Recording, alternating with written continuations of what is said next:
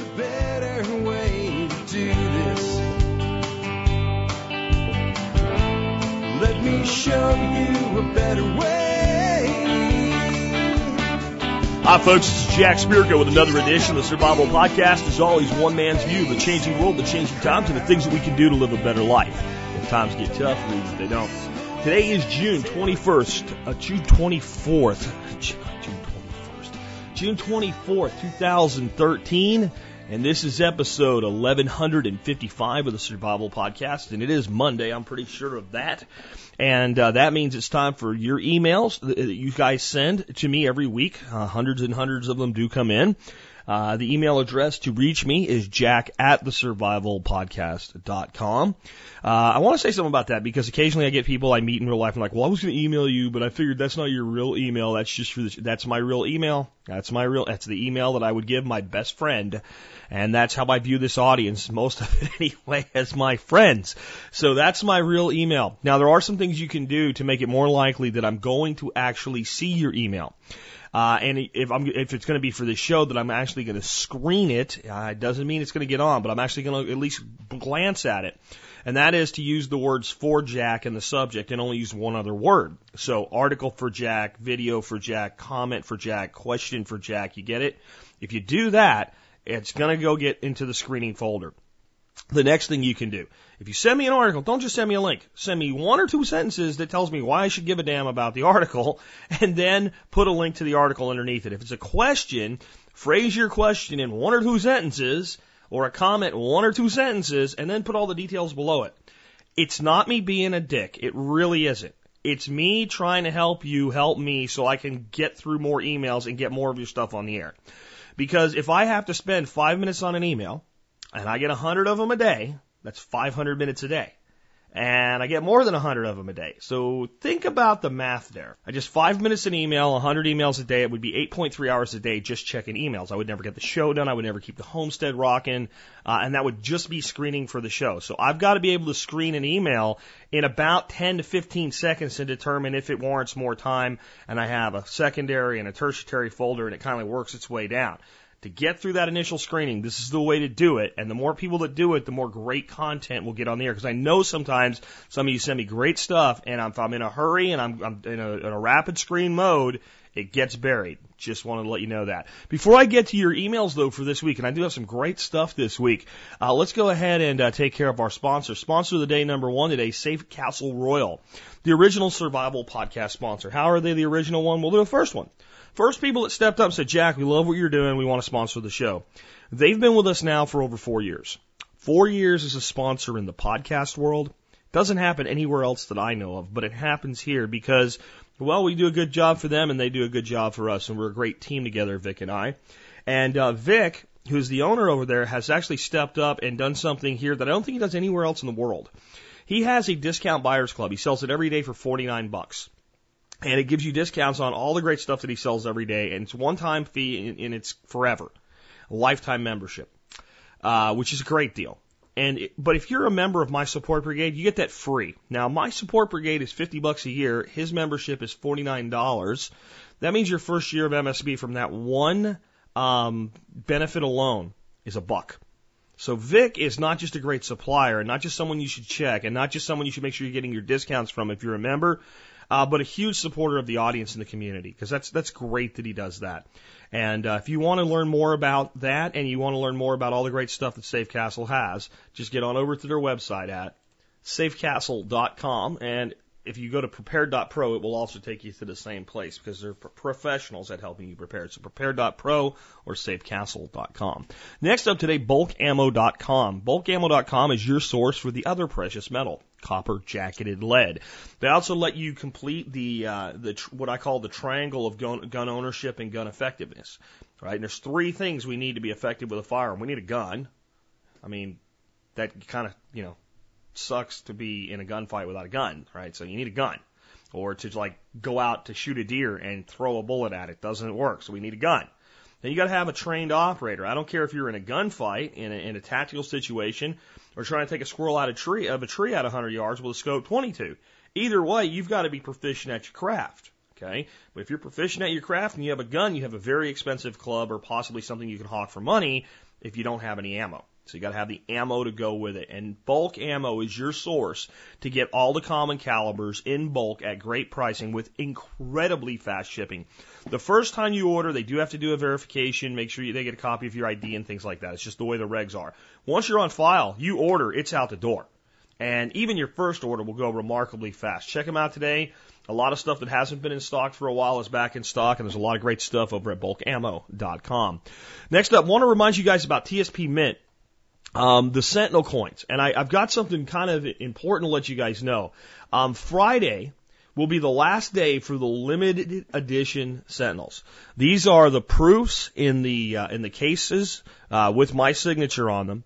We were going to do the first 1,500. We haven't sold that many. These are, an expensive proof. They're selling at about $30 over spot per coin.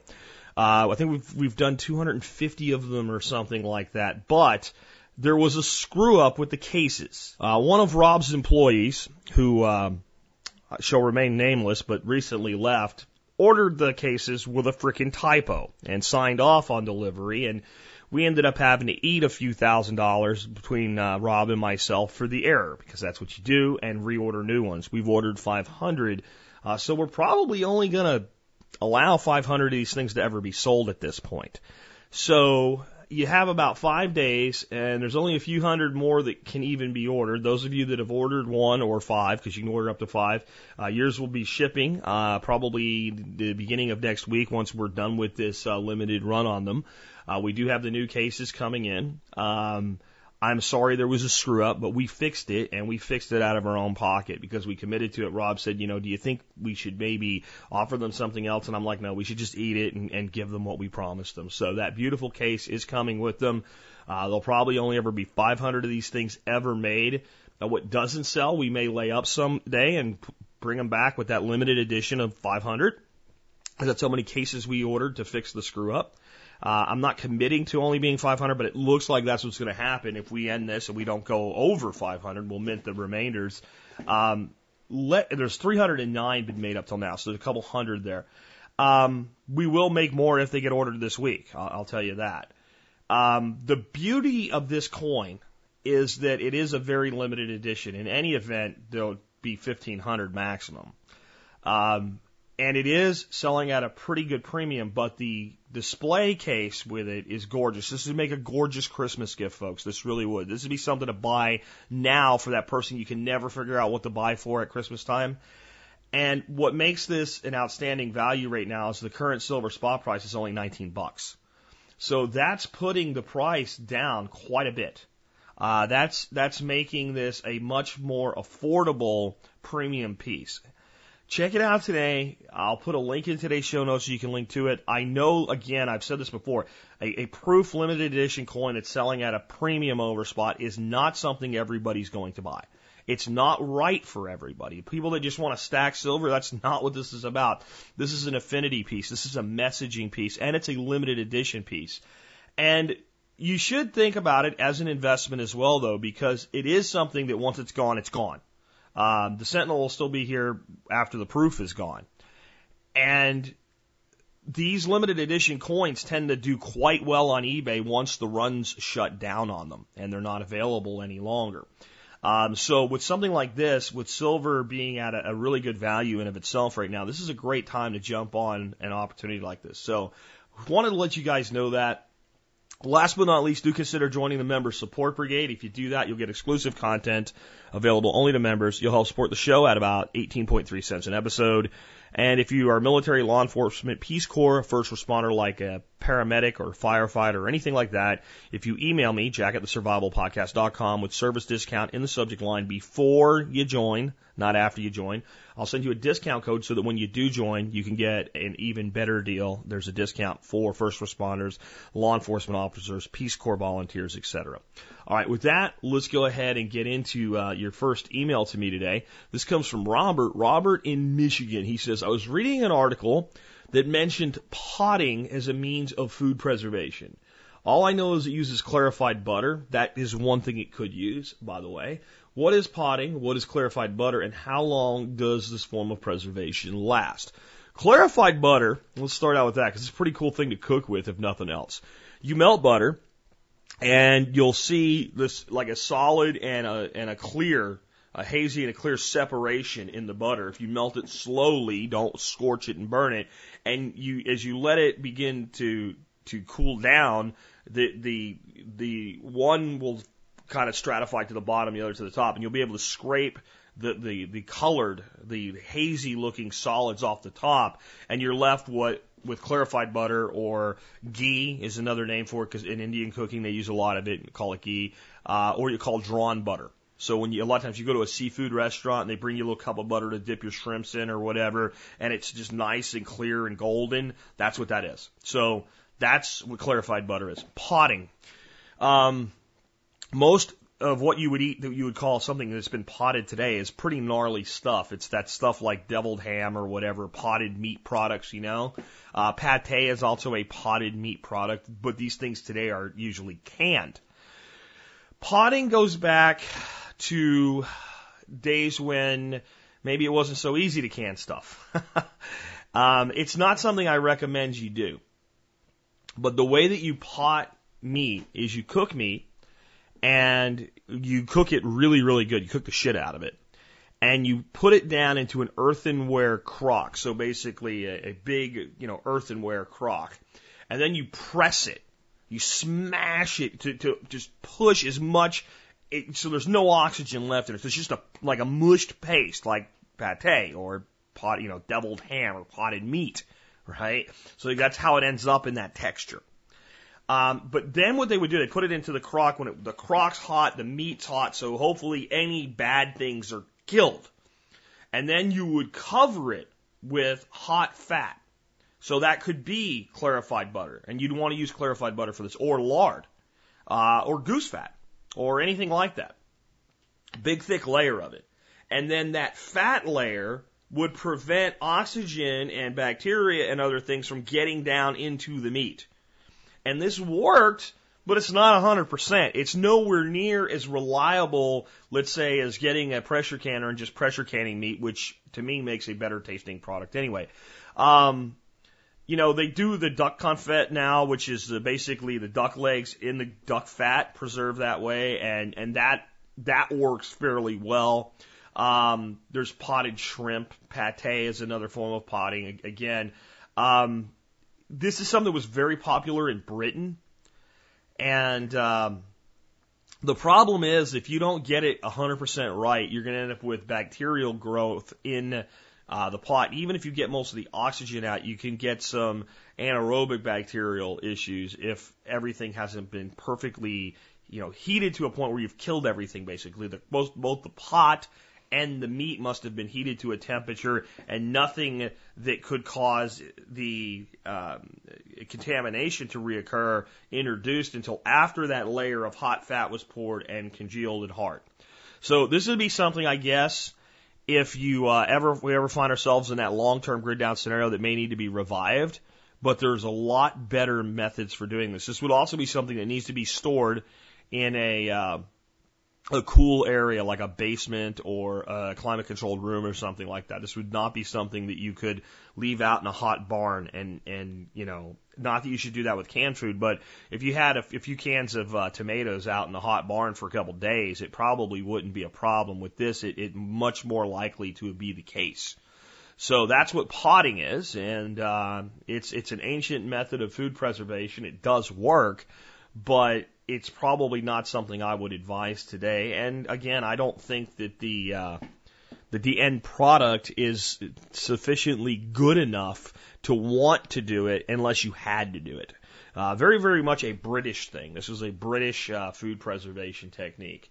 When canning came around with jars, as we talked about last week, it kind of went away, and not in the way a lot of things do. It was just, this is a much better, much safer solution. So if you want to preserve meat, I'd recommend you get yourself an all-American pressure canner and get familiar with pressure canning and start canning your meat that way, and you'll be better off. You look into smoking, look into pickling, look into drying, dehydrating, biltonging.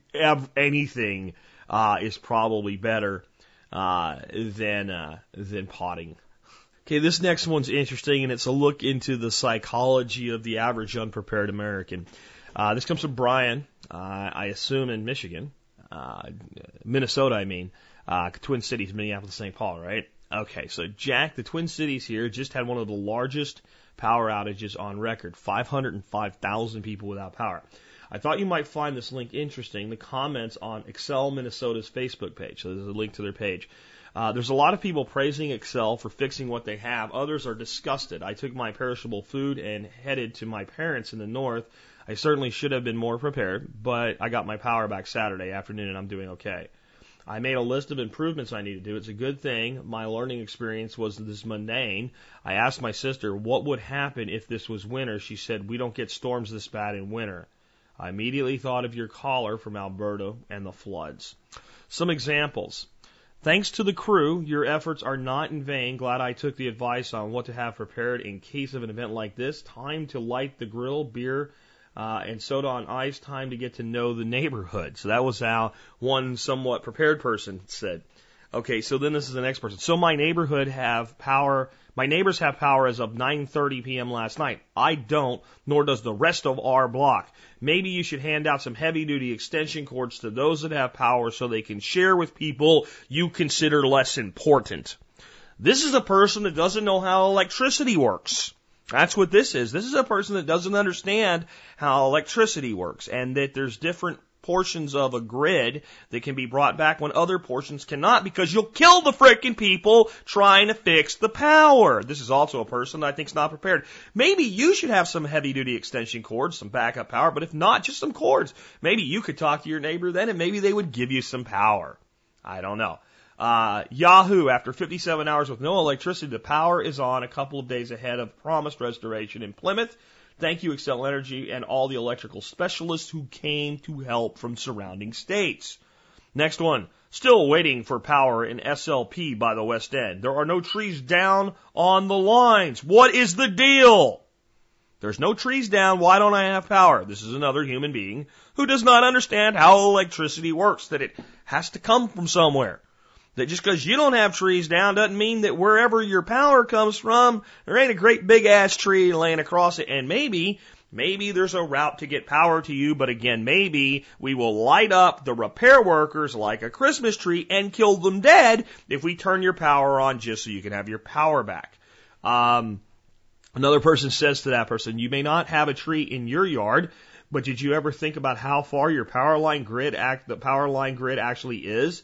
It doesn't start nor end in your yard or the neighbors. It goes on endlessly, blocks and blocks and blocks, county to county, city to city, state to state. There are grids of the area that they can portion off, but the whole picture is massive and feels one to the next.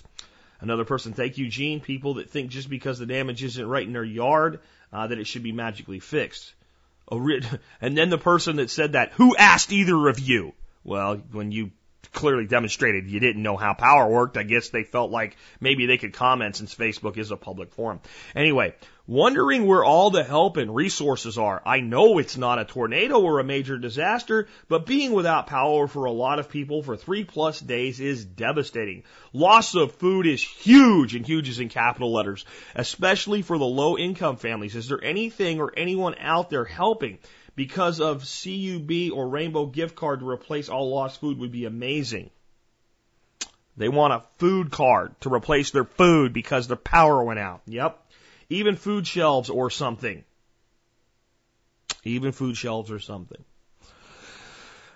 Folks, this is the state of the average American. And when people tell you that you are crazy or a loon for being a prepper, this is the alternative. The alternative is, well, my power's out. Somebody should give me a food card so I can get free food to replace the food that I lost because I wasn't prepared. This is how these people really think. This is why it makes sense to have a little generator, to have a Stephen Harris style backup power battery system in the back of your truck, in a toolbox, or in your garage, and be able to keep things running. I really think that it makes a lot of sense if you own a pickup to really consider over the next few months making the investment and building a Steve Harris style backup power system for your truck. The reason that even exists is because I conceived of it. I talked to Steve and he put together the product that shows you exactly how to build one. And you can get that on DVD now. He's an instant download, but he also now ships a DVD in addition to it for $34.95. And I'm telling you guys, man, this could have saved so many people so much grief. And if you don't have the time or the money or the resources to build a great big 2 or 4 battery backup system that sits in a toolbox in the back of your truck, I understand. But you know what? Anybody can go out and put 1 or 2 batteries together with a simple inverter and use the stuff that Steve has to at least be able to power basic devices and things like that. And then, you know, if nothing else, you can go out and you can get yourself one of the little ice makers off of Amazon.com for about $150 as Steve recommends. And that backup power system with that ice maker will keep your food cool in coolers. It's easier with low power inputs to make ice than to try to cool air around food. And we have all the tools we need to be able to get through these outages. A little backup power system like that, and even a simple, 2K inexpensive generator that can help top those batteries off when they get low, a good battery maintainer charger to go with that system, and that generator being able to run other things. Man, I'm telling you. And, if you live in the southern states where it gets really hot, it makes sense to step up in generator, get a portable air conditioner or two where you can have a couple rooms that are maintained comfortably for you.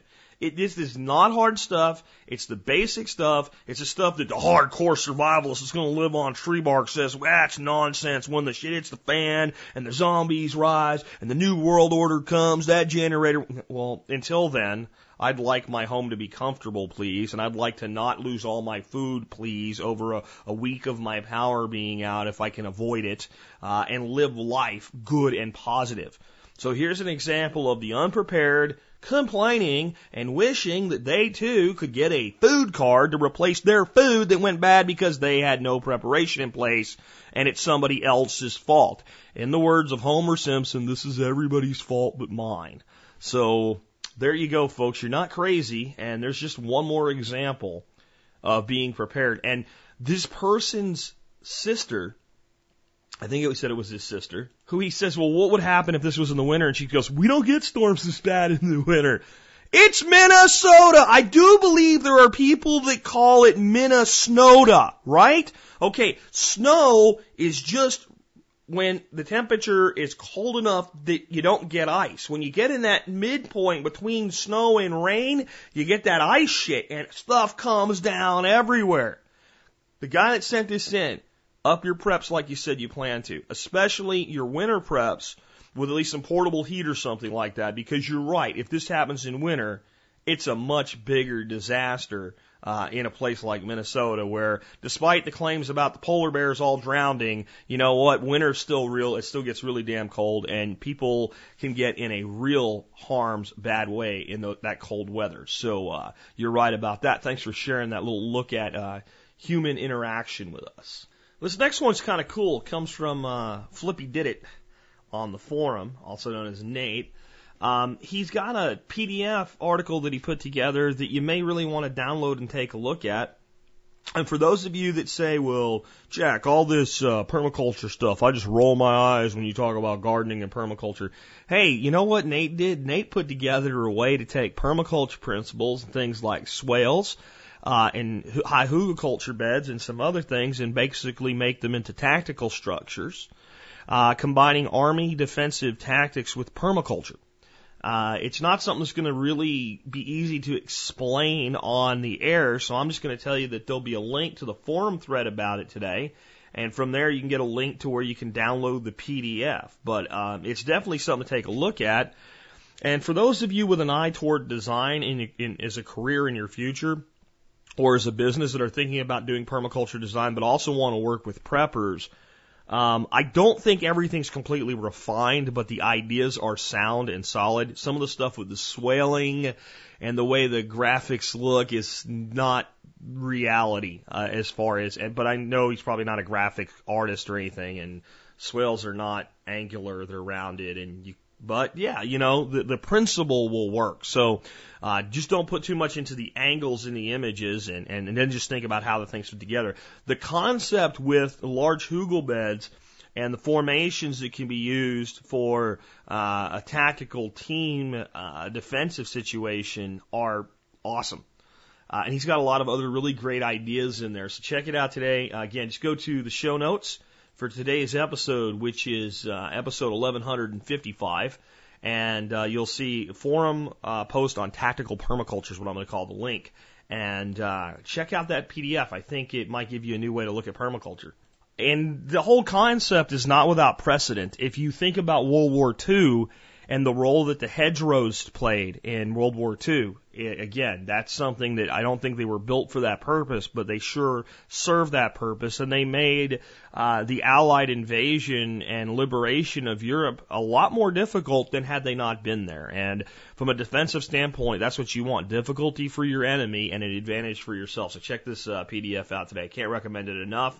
And I think it could be expanded into a lot of other ideas if we kind of crowdsource some concepts and ideas for it. So if you have additional thoughts, post in the forum of the original thread about some other things that maybe could be added to this as a concept long term. All right, here's an interesting one. I think there's probably a lot of people feeling the same way in their 40s at this time of their life as they start to look out at the reality of where we're at.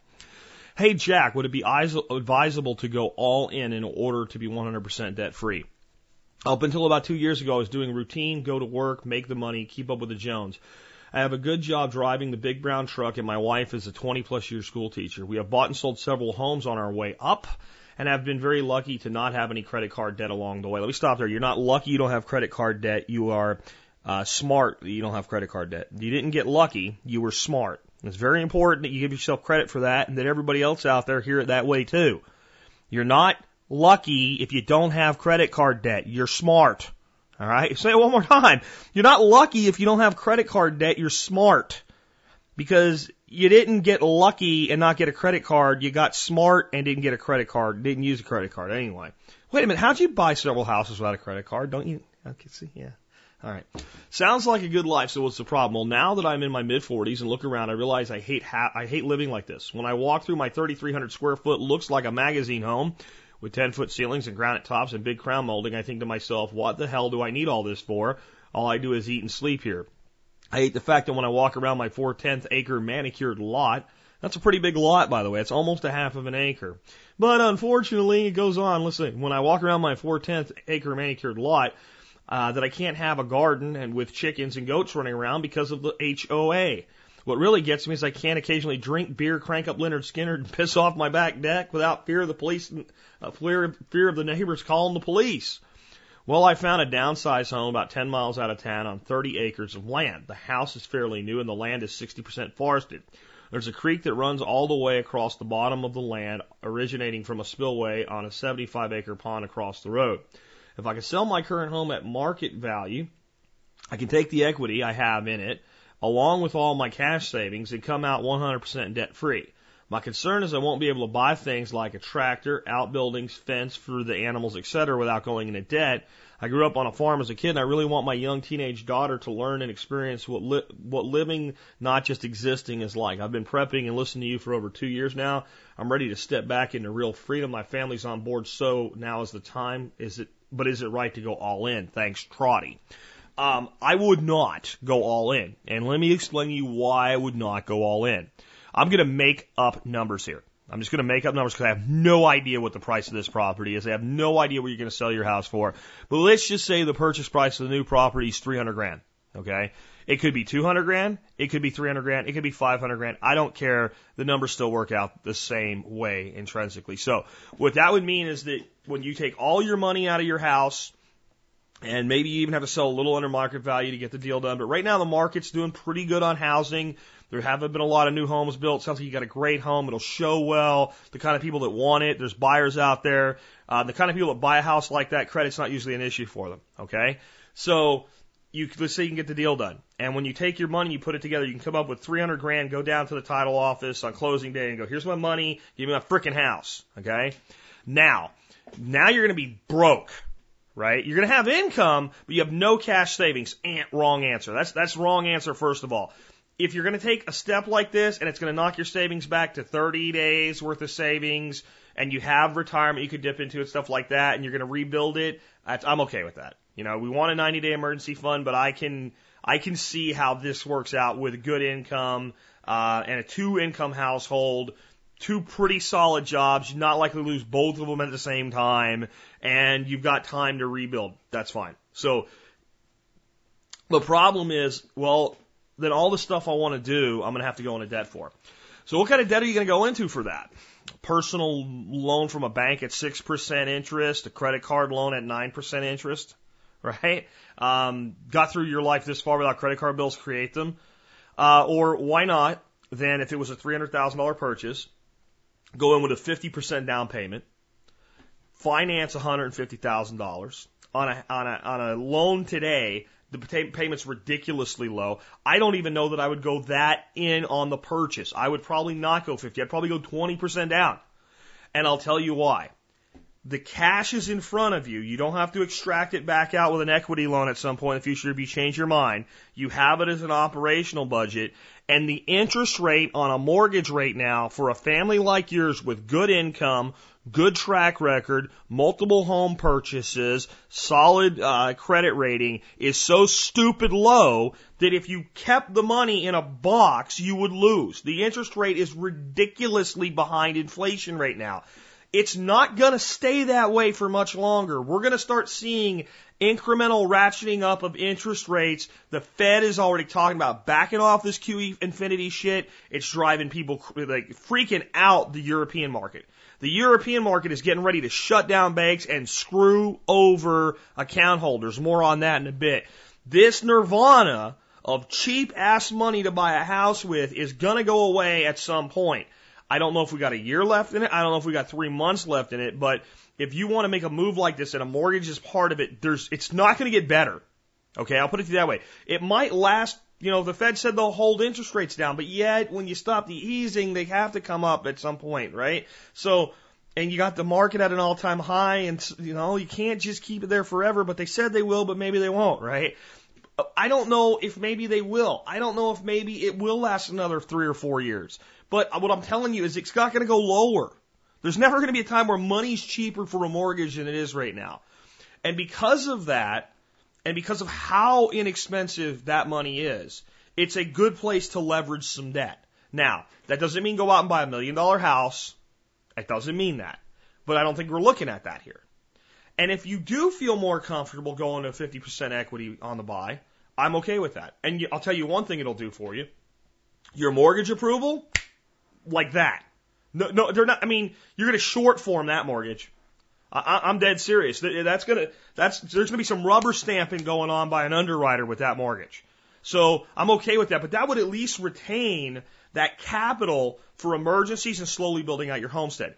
The next thing I would say is go slow once you move. Start out with a little hen house and a little laying flock. And by the way, the fall's a great time to get your chickens for laying. They're not going to, I'm talking about chicks here, right? They're going to have to grow but by the time you come into spring, they're already full grown. They're ready to start laying.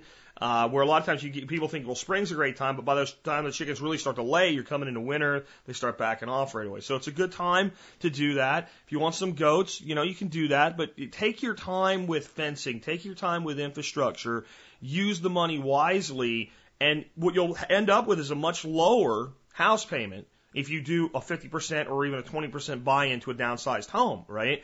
So then take the differential in the house payments. So if you were paying X, now you're paying Y, take X minus Y and put that into a budget, maybe half of it in a savings and half of it as a budget for improvements on the land. And I think that just is a better way to do this. I know that I'm really anti-debt, but it depends on what the debt is on and what the purpose of the debt is. And I don't care what Dave Ramsey says, the interest rate does matter. The interest rate does matter. So if you were going to do $40,000 worth of improvements to the property and you could retain that cash and use it directly and negotiate with the guy that's going to do the work with you and say, you want me to pay you cash? I'll pay you cash. And when he goes, well, what do you mean a check? You go, I'll pay you $100 bills. He might do the work for a little less money. You see what I'm saying? Right? You have that leverage and that power then. And the $40,000 that's rolled into the mortgage is carrying an interest rate today of, I don't know what interest rates are. It looks like what I said about rates going up has already happened. I haven't been paying attention this month on this, but we're up to like 4.6, 4.5. That changes things a little bit, but not a lot. That's still a smoking rate. I think we got 2.8.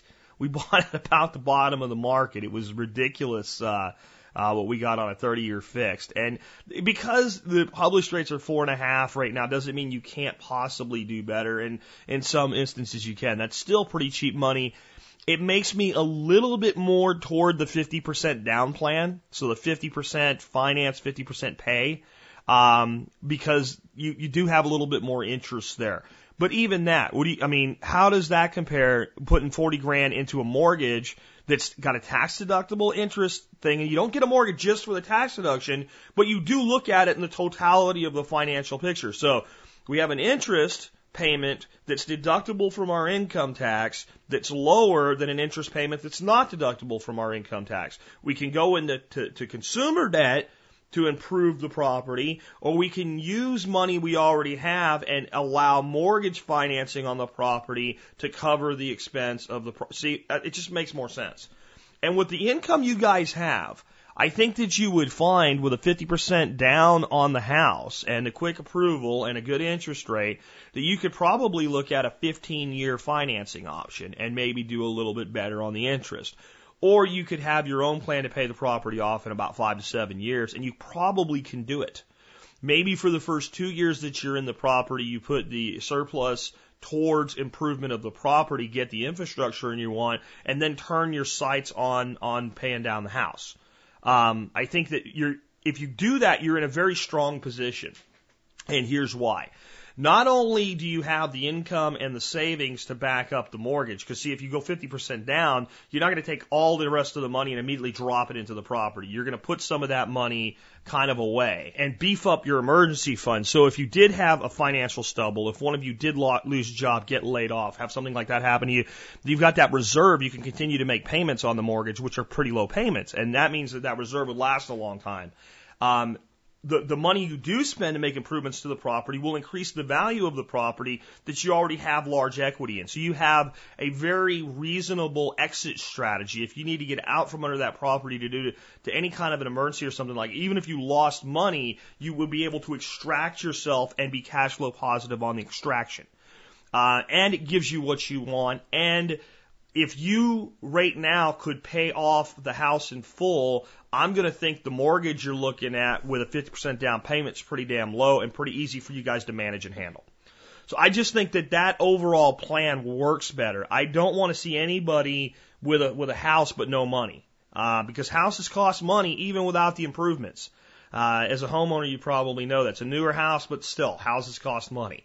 Houses do require upkeep and maintenance and things like that. And if you're going to downsize, your wife's going to want nice drapes and shit like that, and that stuff adds up quick, too. I know from personal experience that, ladies want stuff like that, and when you get your way to a point, they get their way back. And so I would not go in all in. I would look more at a 50% plan or a 20% plan, depending on, you got to do your own budget from that point forward and say, okay, what does the next 5 years look like if we go 20% down? And what does the next 5 years look like if we go 50% down? And what are our plans for infrastructure on the property? What is the cost of that? How can we phase that in? And then you make an informed decision that way, not a reactionary decision. I would tell you, with the cash that you have, though, don't go any less than 20% down. And get out of the PMI right away. That'll save you quite a bit of money over the years. Let's take another one. Okay, this next one comes from Robert, and Robert says this might be a perfect everyday carry item, and it's a story of tactical ingenuity, success of a new business. I'm kind of surprised after what we heard from David Crawford that this was fundraised for on Indiegogo, since they don't want a magazine pouch given away or a sling and a fundraising thing, but they allowed this. I'll tell you what it is in a second. But it's a story of how something bad can turn into something good as well. Let me read this to you. This is on CNN Money. Former Army soldier Seth Frome vividly recalls when he was robbed at gunpoint in his own house in 2011. With his face to the floor and an iPhone in his hand, he watched helplessly as his home was ransacked. Quote, I kept thinking what I could have done to stop this, said Frome. 2 years after the traumatic event, Fromm and his college buddy Sean Simone have invented a solution that has a potential to make millions. An iPhone case that doubles as a 650,000 volt stun gun. Touch the device to someone and it can deliver a shock that causes significant discomfort. Those of you who've never experienced this, that's an understatement, significant discomfort, ranging from mild to extreme pain. That has to do with how hard it's pressed against you for how long, by the way. Simone said to prevent an accidental discharge, users first have to flip 2 safety switches and then press an activation button. Yellow Jacket, the company that Simone and Fromm have founded, has sold thousands of cases since February through retail stores and its website. The case retails for $139.99 each, aren't sold in states where stun guns are banned, and the customers must be 18 years of older. If you live in Philadelphia, Pennsylvania, you can't have one. Yeah, because Philadelphia, Pennsylvania is the place where you don't need a stun gun. Anyway, the case fits the iPhone 4 and 4S models, comes in black, white, pink, and yellow. More options are coming later in the year. The roots of Simone and Fromm's business partnership go back 6 years. The two now, both 24, met in 2007 as freshmen at Louisiana State University, where Simone was a business student and Fromm was studying architecture. They soon found that they shared an entrepreneurial spirit and would often talk about starting a business in the future. His junior year, Simone launched a networking group called SENSE to help young entrepreneurs in Louisiana. By then, Fromm had left college to join the Army, but friends stayed in touch. Many times just to bounce business ideas off of each other. In January 2011, Fromm took temporary leave from the military so he and Simone could try to develop an idea they had for an RFID tracker that would help people find misplaced personal items. But that business idea never got off the ground. In August, Fromm was robbed in his home. He thought a lot about that day and how the robber yanked the iPhone out of his hand but left the case behind. That one detail triggered an idea. What if he could turn a smartphone case into a defensive weapon? Fromm used his design background to develop the concept. Simone laughed when he first heard the idea, he said, but soon he was on board. Together, they finessed the concept and its design. They pitched the idea at a business competition at LSU the following year and won $5,500. That money went to filing a patent application for the case and preparing a marketing video. They soon needed more startup capital. They approached co-funding site Kickstarter, but were turned down, quote, because our product is a weapon, said Simone. In 2012, they took their campaign to rival Indiegogo and in 45 days reached their target, raising $100,000. I'd like to know from the Indiegogo people why this is acceptable, but a magazine pouch isn't. I really would.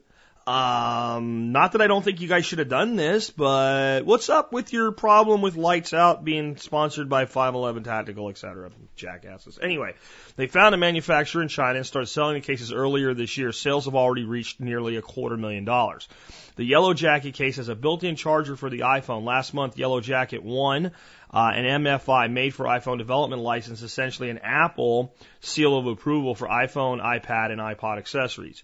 Yellow Jacket has also had preliminary talks with Apple to identify potential new customers for the cases. They're now thinking of creating a model targeted to law enforcement. They also plan to expand beyond Apple, expecting to launch new versions for Samsung's Galaxy S3 and S4 models in September. Those cases will feature a stun gun that detaches, an innovation they plan to roll out the iPhone 5 case they're developing as well. The new product could push sales over 1 million by the end of the year, Simone said. Said Simone, there are so many possibilities and so much more room to grow, end quote. Hey, you know what? Let me tell you how cool I think this is. I just ordered one. I ordered one. I'm going to make sure it works the way they say it does. And once I am sure, this Mr. Simone and me are going to have a conversation. I'm going to see if I can get you guys a discount on it. I bet you I can do that for you. We're not that big, but they're not that big yet either, and this would be the time to approach it. There's some things about this case that to me make it make sense. There's a lot of iPhone cases out there that are $50 or $60, and all they do is protect the phone. Okay, this protects the phone. This is a very protective case. It'd be a good thing to have your phone in just as a case. Number two, the battery in it, while you should probably leave it charged so that you can shock the shit out of somebody should the need arise, has a little switch, and you can throw it and it will dump its power into the phone. So it's also a battery backup case. And then there's the last little part about shocking the shit out of somebody. I like this, and I don't like this as...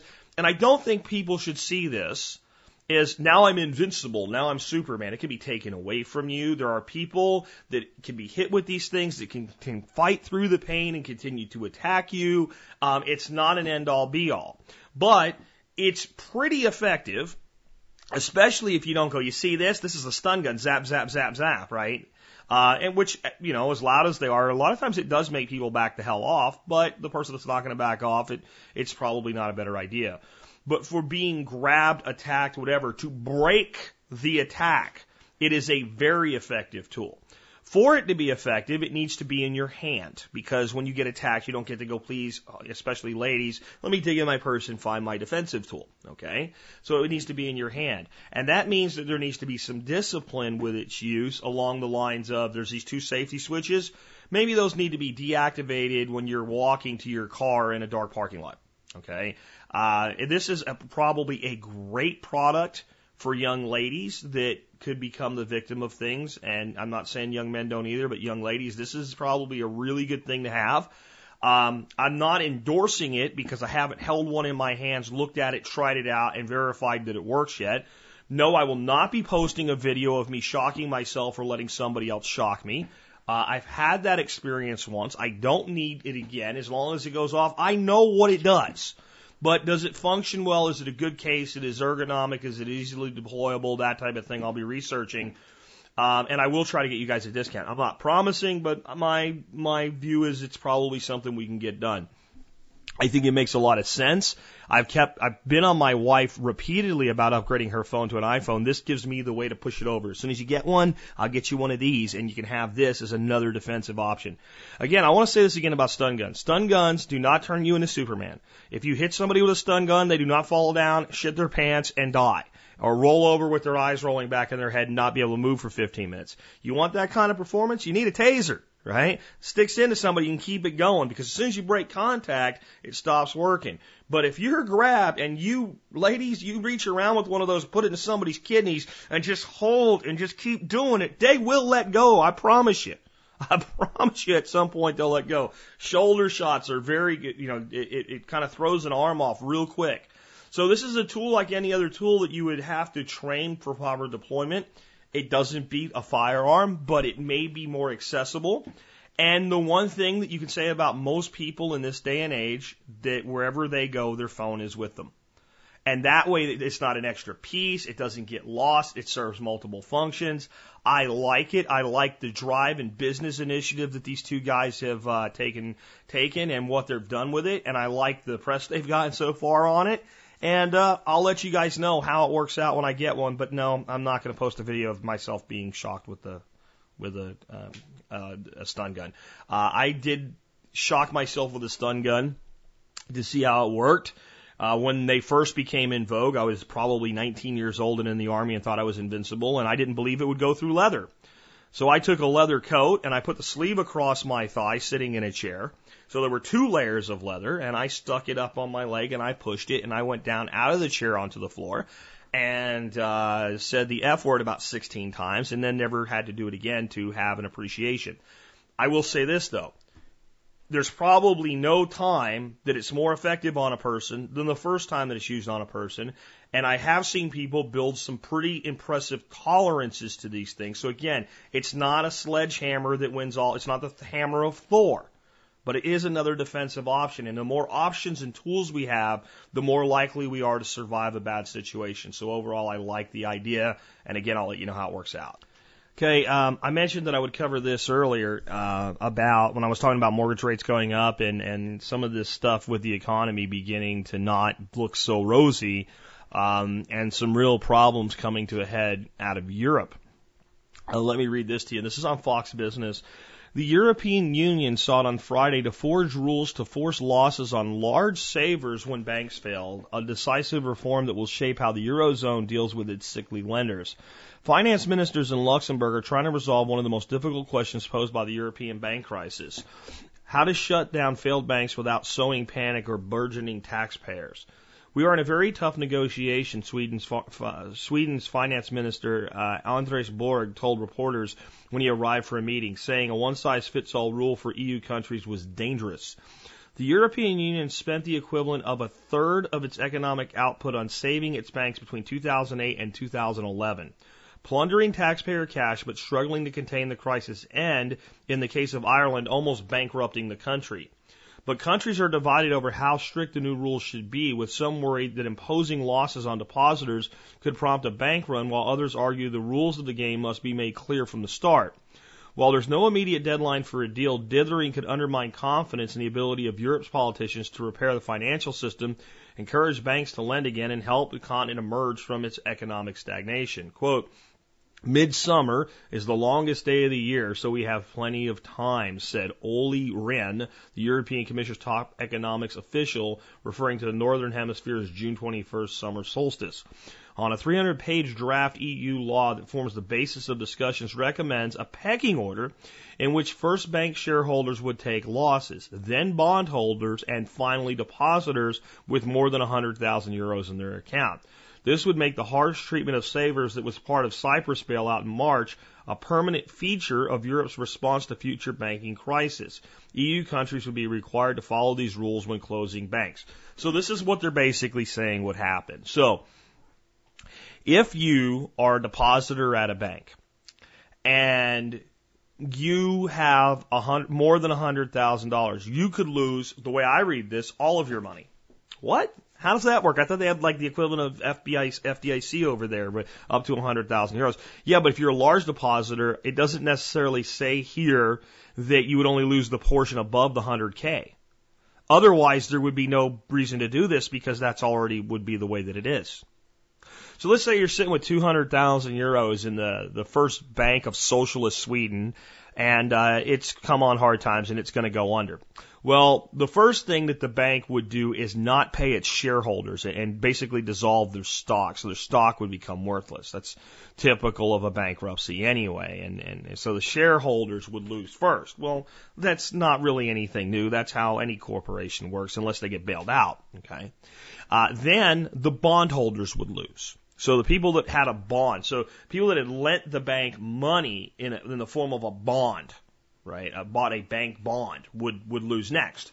And if that wasn't enough to close the doors and give everybody their money back, then everybody with more than $100,000 in the bank would be subject to having their funds taken and given to everybody else that has less than $100,000 to help cover the expense of the bank closing so you don't bankrupt their equivalent of the FDIC. So steal from the rich and give to the poor. Robin Hood at the banking level. That's what this is. Now, this is exactly what happened in Cyprus eventually, even though the initial plan was to screw everybody with a banking tax, right? Then eventually they went and did something more like this. This shows the blueprint. This is the blueprint. When everything starts to fall apart, the people with a certain amount of money in the bank just lose it. And it won't work forever. This is this first. See, you always screw the rich people first, right? By screwing the rich people first, you get the middle class and the people below the poverty line on board. So the upper middle class even goes, yeah, you know, why you have $100,000 in one bank anyway? You know, I mean, and you just like, so then you set the precedent that it can be done. Well, then after they've come for theirs, then they come for yours. Right? Then they start saying, well, you know, people with $100,000 in the bank, they're doing okay right now. So we'll go with the original Cyprus plan and they'll lose 7%. We'll call it an interim wealth tax. And then the people that are like, well, you know, they're not taking money for people with only $50,000 in the bank. And I don't know that I'll ever have that much. And sooner or later, it ends up with the loss being spread across the board. And people start losing more and more and more of what they have. Because eventually, if the bank's broke, you can't take the money. Because, see, this is what people don't get. By the time you're doing this, the bank is like an infinite money hole anyway. The money's gone now. The money's in the hands of borrowers who are failing to repay the bank. That's how it's disappeared. That's where it's gone. The bank has made bad bets with its depositors' money. And only so much of what went out is coming back in. And this will trigger bank runs. If I had money in a European bank right now, I would be taking it out, period. Now, it's probably a bigger sticky wicket, as the British say over there, to withdraw $50,000 in cash from the bank than it is over here, which we've already talked about how they're like, well, why do you want this money? Well, because I don't want it in your bank anymore. Well, why don't you want to check and put it in another bank? Because I don't want it that. I want it in cash. And then they file a suspicious activity report with the government that says you take the money out. Even though it's your own damn money, you should be able to do whatever you want with it. Well, what are you doing with that money? I'm going to put it up my ass. What do you care? It's none of your damn business. Right? Oh, that's right. We live in a surveillance state now, and they need to know because you might be, I don't know, funding Al-Qaeda in your basement with your... See, this is the crap. And this is the way this all starts to spin together. And all these little things that you're like, oh, that's no big deal. Oh, that's no big deal. Oh, that's... You see, it all starts to mesh together, and then it starts to pull the fabric of freedom of a nation apart. That's what's happening right now. How about this one? Do you know that we're on the verge of having a national ID card right now? They're going to vote on it today in the Senate. I got an email from Ron Paul about it. And it doesn't really look like that. It doesn't really look like that. You're not going to have to go get one. You're not going to have to go get a national ID card. You're going to have one. Essentially, what's going to happen is part of immigration reform. You know, all you guys say, we got to do something about this. Here's what's going to happen. If they get this done, and it looks like they're going to, all the state driver's licenses will go into a national database bureau. And essentially, your Texas or South Carolina or Florida driver's license will become a national ID card with oversight and control and being able to say, yeah, I can't do that. Yeah, you can do that. Yeah, you can do that. No, you can't do that by the federal government. So they've always wanted a national ID card. They've always wanted a citizen of the United States of America identification card. They've always wanted one, but they can't do that because people are resistant to it. So inside the immigration bill, you tell all of the people that say we got to do something about these employers hiring these illegal aliens that this is the solution.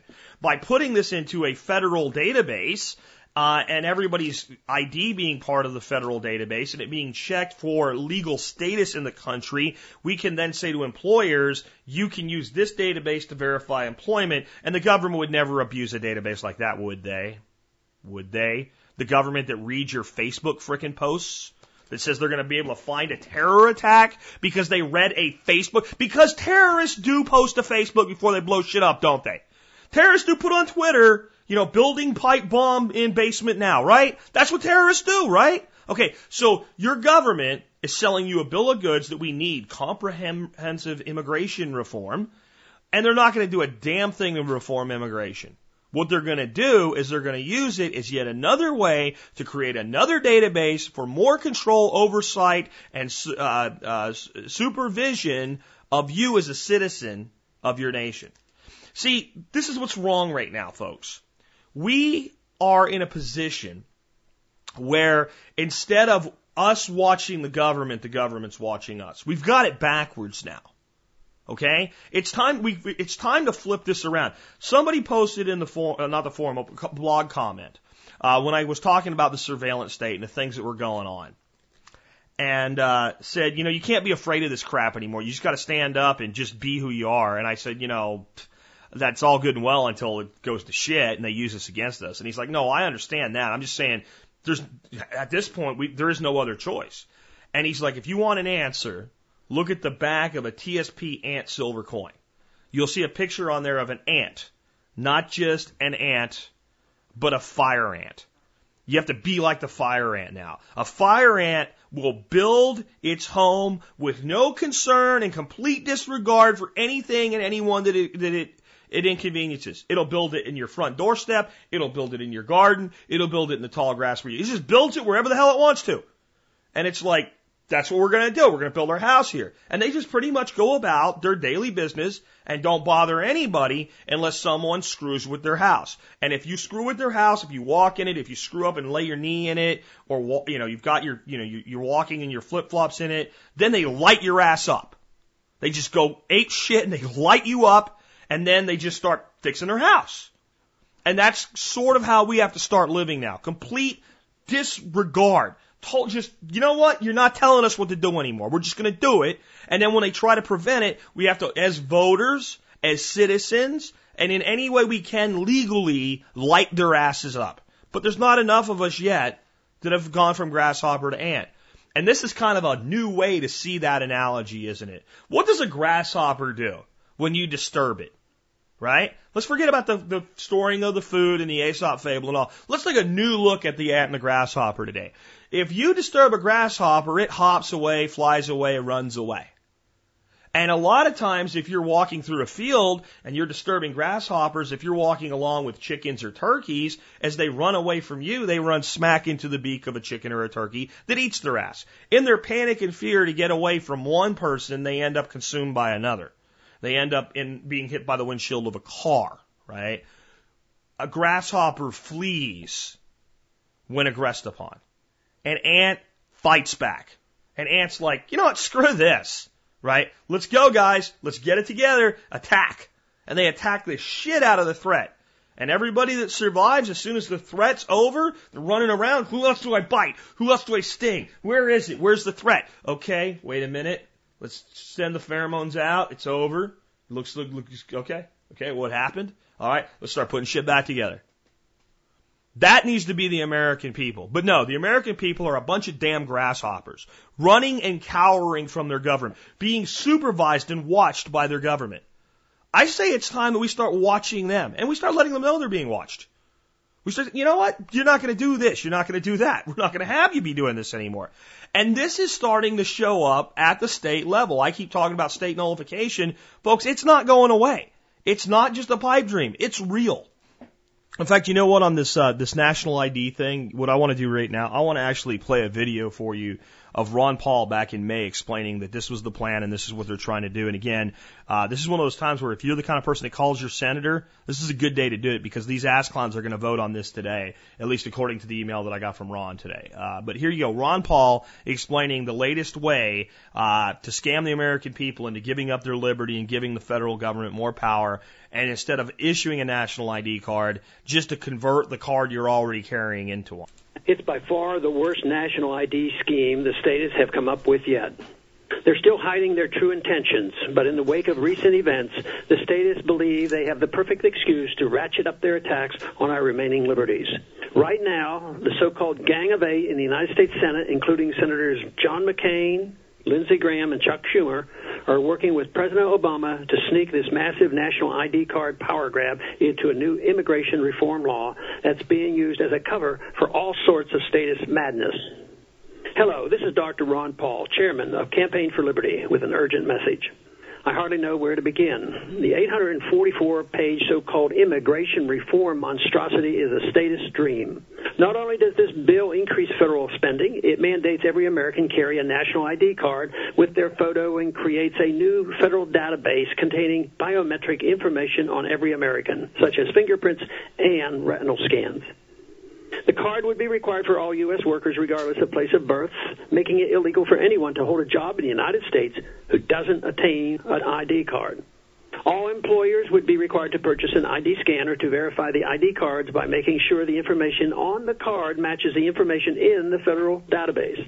So every time any citizen applies for a job, the government would know, and you can bet it's only a matter of time until ID scans will be required to travel, attend public events, or even make routine purchases as well. Of course, the most dangerous part is the biometric tracking technology, which would allow federal bureaucrats to track our every move. This is exactly the type of battle that often decides whether a country remains free or continues down a slide toward tyranny. Once government bureaucrats know exactly how we live our lives, it won't be long until they ramp up their efforts to run them. It will only be a matter of time until they spend their work days making sure you and I don't go anywhere, read anything, eat anything, or drink anything they think we shouldn't. Once that door opens, how long will it be before the statists start telling us what we can teach our children or where we can go to church? But while most Americans get caught up with the talk of amnesty, paths to citizenship, and other hot-button political buzzwords, these are simply being used as a cover by the statists in both parties who want to conceal the real threat. But he's just a crazy old man, right? Doesn't know what he's talking about. He's always an alarmist. He never gets it. Wait a minute, he got it right all the way back all the way back to the 70s and 80s. Dr. Ron Paul has been telling us that the government was doing these things. We were warned by Dr. Ron Paul as early as 1983 about the coming police state and about the surveillance activities of Americans that we can see today in the NSA scandal. We now see the people that claim to love liberty in both parties calling for the extradition and prosecution of the NSA whistleblower, who to me is not a traitor but a hero.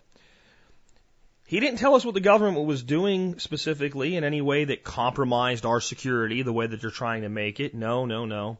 He just told us what they were doing to us. And all of a sudden, there's bipartisan support for this guy's head. And there's a difference between the D and the R, folks.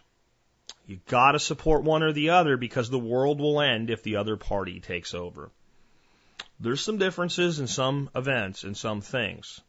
But recent things like this push for national identification, recent things like the unification behind going after a guy who told the truth to the American people about what's being done, should tell you in the end there's not much difference. It's a false dichotomy. Pepsi or Coke, gold or silver, A or B, MasterCard or Visa. The choices are yours, the choices are endless, but in the end, the choices are the same.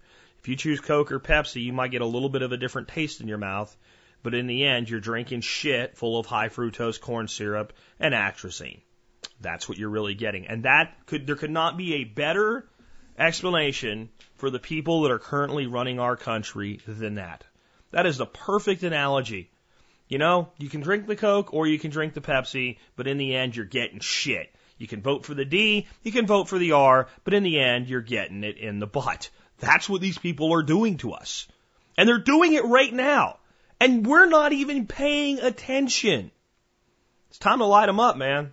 It really is. The good news. I don't think this will make it through the House. Not this way.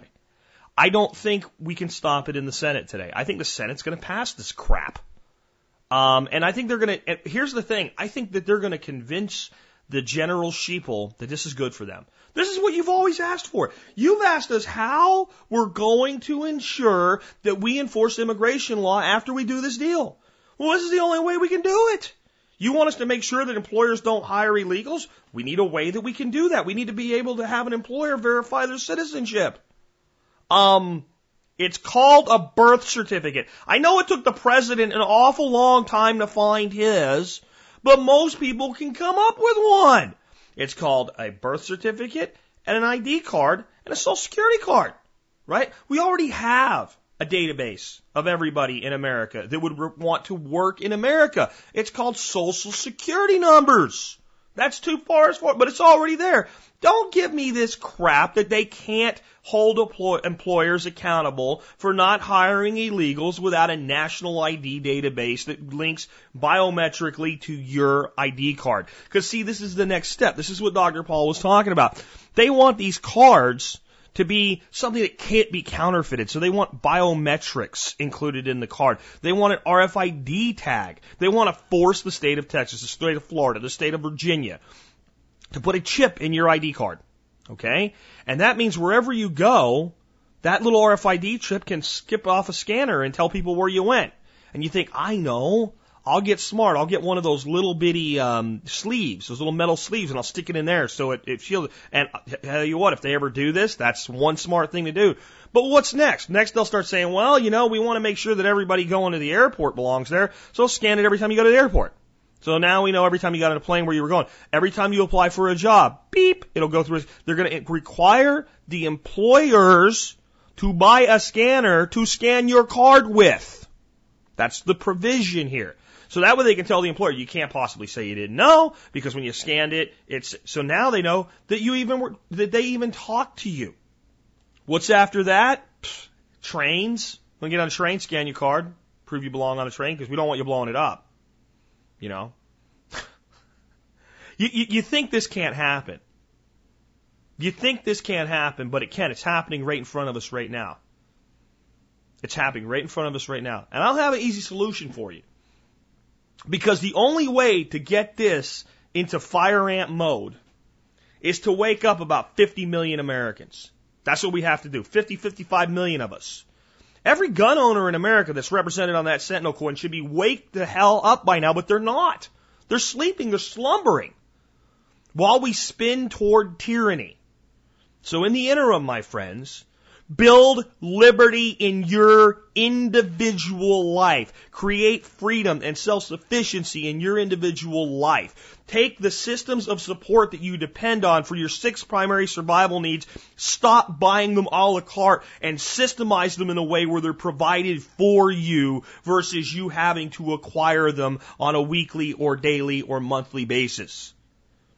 This is the only way forward right now until more people wake up. And you can shout it from the rooftops, but the reality is most of the damn grasshoppers are not ready to become ants yet.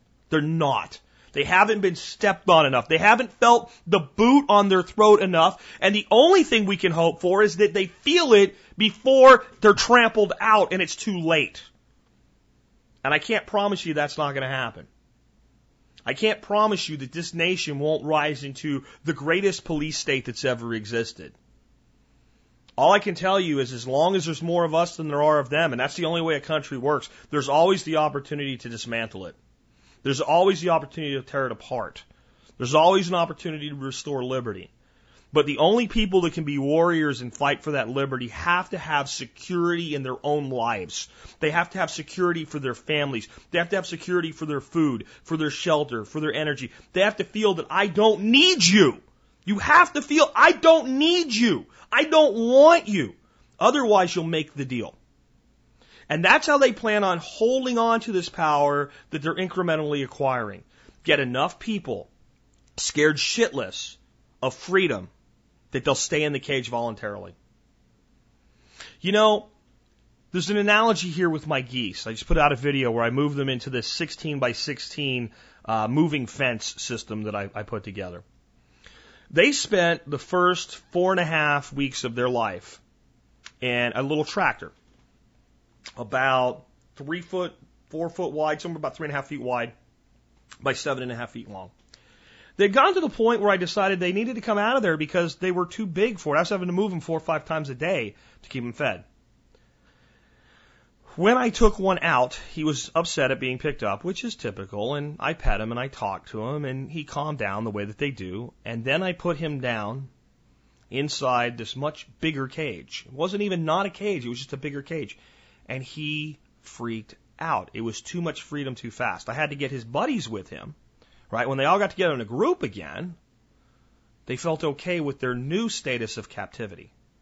And if I go out there right now and take the fence down, the first time they're experiencing a environment where they have an acre or two of captivity versus 16 by 16 feet, 256 square feet, they'll probably freak out again and adapt to that. But they're geese. They have an excuse. And you know what? The thing about geese is they really quickly adapt to that new freedom. They don't fear it for very long. The human, on the other hand, that is fed by his government and milked like a cow and seems to almost enjoy giving blood to the IRS and milk to the federal government, really fears additional liberty. That's what they've done. You think that the real power of this state is to make the citizen fear the state? No. The real power in a state is to make the citizen fear liberty. What would happen if we let gay people get married? The world would end. Dogs and cats would live together. The houses would fall down. No, nothing would happen. I know that a lot of you are opposed to that, but you can be opposed to something without enforcing it with a law. Okay? What would happen if we got rid of most welfare and only took people who really couldn't work, who really had absolutely a physical impediment or a mental impediment to being able to do anything constructive, and everybody would starve? No, they would get off their ass and work. What if there wasn't a homeowners association to drive around with blue hair old ladies telling people their grass is too long? The whole place would melt down, but yet there's neighborhoods without HOAs that don't look like, a trash hole. What if? What if this? What if that? What if there was no Social Security? Well, maybe people would save for their retirement if there was no Social Security that just guaranteed you a retirement. Maybe the country wouldn't be broke. Maybe we wouldn't have $150 trillion of all. No, but that's not how the sheep will think. The sheep will think, what evil, horrible things would become of us without these things to protect us. You're more likely to be eaten by a shark if you swim in the ocean 10 times this year than to be blown up by a terrorist, but we'll give away our sovereignty to protect us from the terrorist. Do you understand what causes this to happen? It's not people that fear their government. It's people that fear the absence of their government that empower a tyrannical state. Has anybody ever explained it to you that way before? I bet there's a lot of people out there right now going, wow, I never really understood the power of tyranny and the source of tyranny's power. The source of tyranny's power is a fear of liberty. What liberty would mean? What if everybody just did what they wanted? Wouldn't that be terrible? That's actually the mentality that's been beaten into your skull since the time you were knee-high to a grasshopper and went to your first kindergarten class. Without rules, the world would be chaos. Sit in your chair. Stay there for 8 hours a day. And if you don't, we'll give you a little pill to help you be able to do it, Johnny. And what a terrible world we would live in if little Johnnies ran around and played in the dirt and didn't focus on learning how to read when they were 5 years old because, gee, you know what? They can start to learn about things that they're interested in at that point, and there's plenty of time left to learn how to read. But no, because the state says the time that you need to start formal education is 5 years old. Because the state says so. Think about that. The reason your child is put behind a desk for multiple hours a day, subjected to a very constrained system, and medicated if they don't conform is because the state said 5 years was the age that this needed to start. What if people had their kids start formal schooling at 7? No, the world would end, and it did. It wouldn't. Do you remember just 25-ish years ago when the speed limit in most of the country was 55? And they started talking about raising it to 65, 70, higher in some places. Everybody was going to die. Well, they did, and not everybody died. There's not really much more in the way of highway deaths today than there was at any time when you look at it per capita. It didn't do anything. The insurance company said, oh, this will just be horrible. The government said, oh, no. But states decided at certain points to do it on their own. And the federal government fought it the entire time. You know how they fought it? They told states, if you raise it past our federally mandated maximums, we will not give you your highway funds. And some states just did it anyway, eventually. And they got their highway funds because the state basically said, well, maybe we won't send you our tax dollars. See, the states have power. Because the people form the states, and the people have the power. This is what you've forgotten. And you don't have to have ever learned it to have forgotten it, because in your heart, in your soul, in your very humanity, these things are intrinsic to what you are. That liberty is a right by your existence, by your creation, that you are indoctrinated, empowered with liberty from the very moment that you existed. And there was a benevolent captivity necessary for you to be able to rise up and use that liberty. And what is that benevolent captivity? The captivity of your parents. You were born into captivity, but you were optimized and meant for liberty. Okay? And this is what I mean. Imagine a newborn baby. Go set it free in a field. What will happen to it? It'll die. We put it in a crib so that it doesn't roll over and fall and hurt itself. We childproof the home. We lock windows. We lock cabinets. We keep it from doing certain things that it's not supposed to do. We have to change its diaper, for God's sake, for a while. If we left it free, it would crap everywhere and create disease. So even before we had conventional diapers, we had ways to deal with that as a species. Eventually that child begins to grow and we begin to remove restrictions. And hopefully by the time that child is old enough to be responsible for themselves, there are no more restrictions and a parent is now a guide versus an overseer. Government has sold you on the need for benevolent captivity in a totally different way. with a belief that you never mature enough to get out of their benevolent captivity, that you must always remain in the benevolent captivity of your master. In fact, the very things they claim that are to make sure that you don't need help make you dependent. Because we go from being highly captive by the state in a school system as children to somewhat captive as a taxpayer, and eventually as a senior citizen to being captive to playing by their rules so that we'll get our Medicaid or our Medicare and our Social Security. And then we have to vote for the people that promise not to do anything to it, or we'll lose the only thing we have. The entire system is a trap. The entire system is a snare. And the harder you fight it and the harder you pull, the tighter it grips around you. So what you do is you stop fighting with a direct retreat. You stop fearing, what if? And you start asking yourself, what if? You start asking yourself, what if I just say no? What if I just say, I'm not doing this anymore? What if I just say, this is my new path and I'm going to walk it, and that come hell or high water, I'm responsible as a sovereign human being for myself and my family? What if I just say, you know what, maybe I won't always do business in cash and checks and credit cards anymore. Maybe sometimes I'll do business in barter, and they can very well try to track that if they really, really want to. What if I just say, no, I won't vote for the D or the R anymore, and maybe even the L? Maybe I just won't vote at all. Maybe I will use the weapon of apathy, in the words of Rob Gray. And then I'll turn my focus when I know I have the ability to do something. But I'm not going to go vote in an election where I don't want either candidate, and I already know one's going to win by 80% of the vote because the people are that brainwashed. I'm just not going to put my energy there. There's a referendum on the ballot that actually has a chance of winning, and I think it's good. Maybe I'll go vote for that. Or maybe I'll vote in every election. I'll do whatever I want, but I won't do it because I'm afraid. I'll do it because it's what I choose.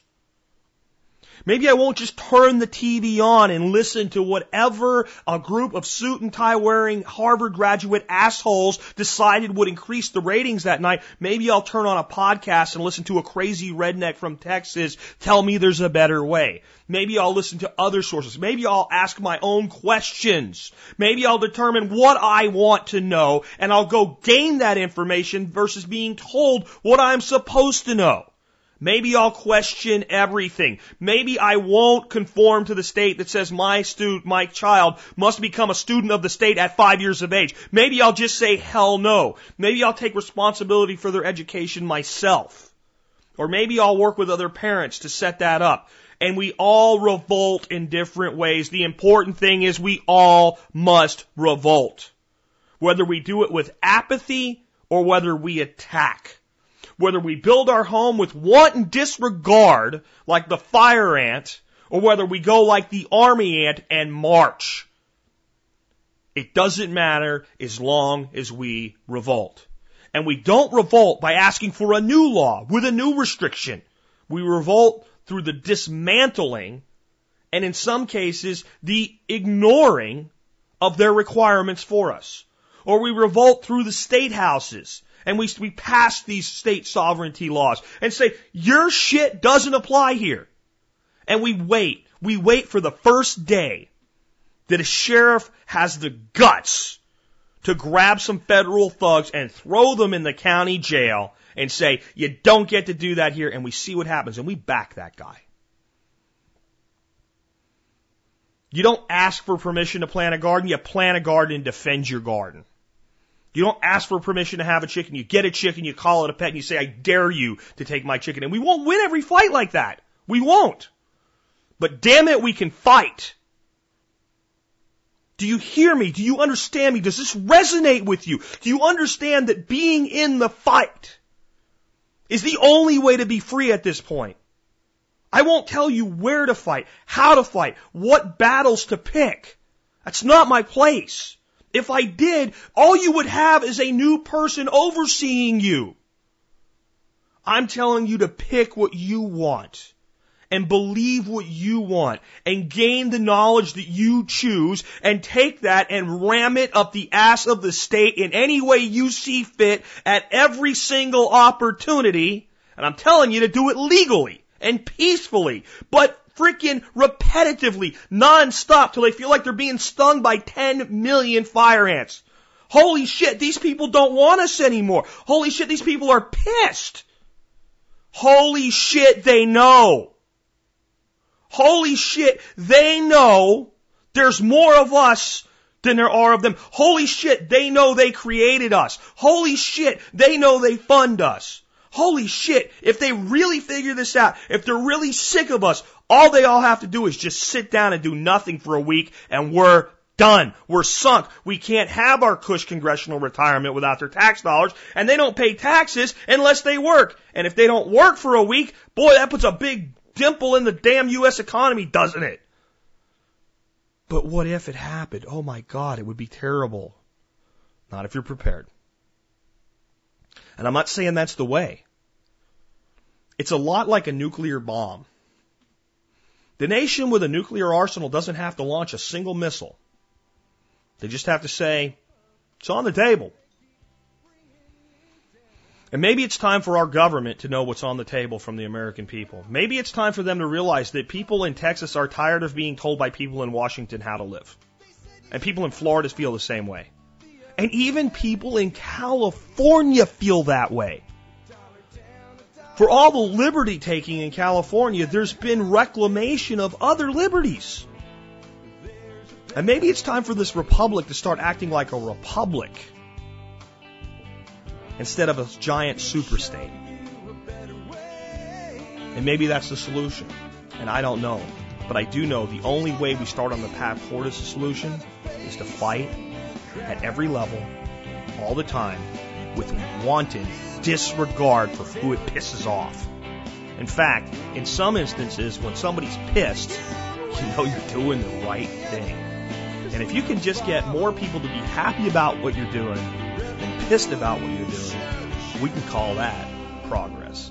And with that, this has been Jack Spirko with another edition of the Survival Podcast, helping you figure out how to live that better life if times get tough, or even if they don't.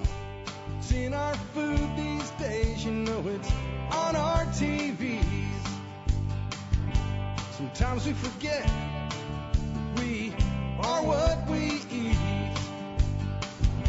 I don't know the answer. It's like there's nothing I can do.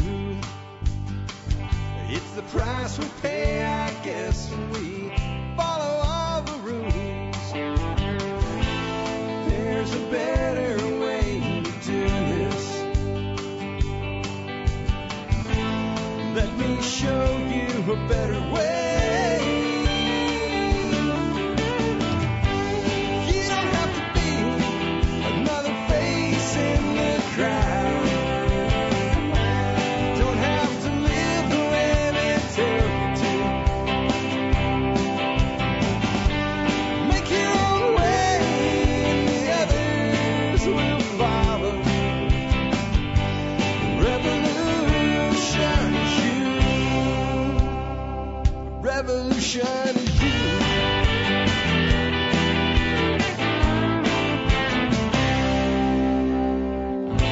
Someday we'll realize our children just can't pay. 'Cause nobody up there cares. They're living for today.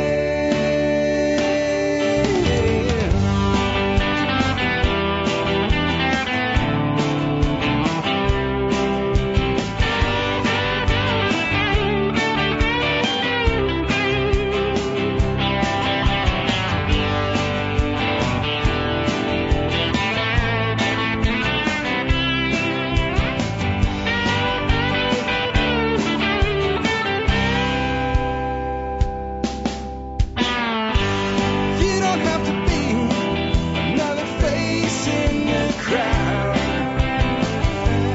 Don't have to live the way they tell you to. Make your own way and the others will follow. The revolution is you. The revolution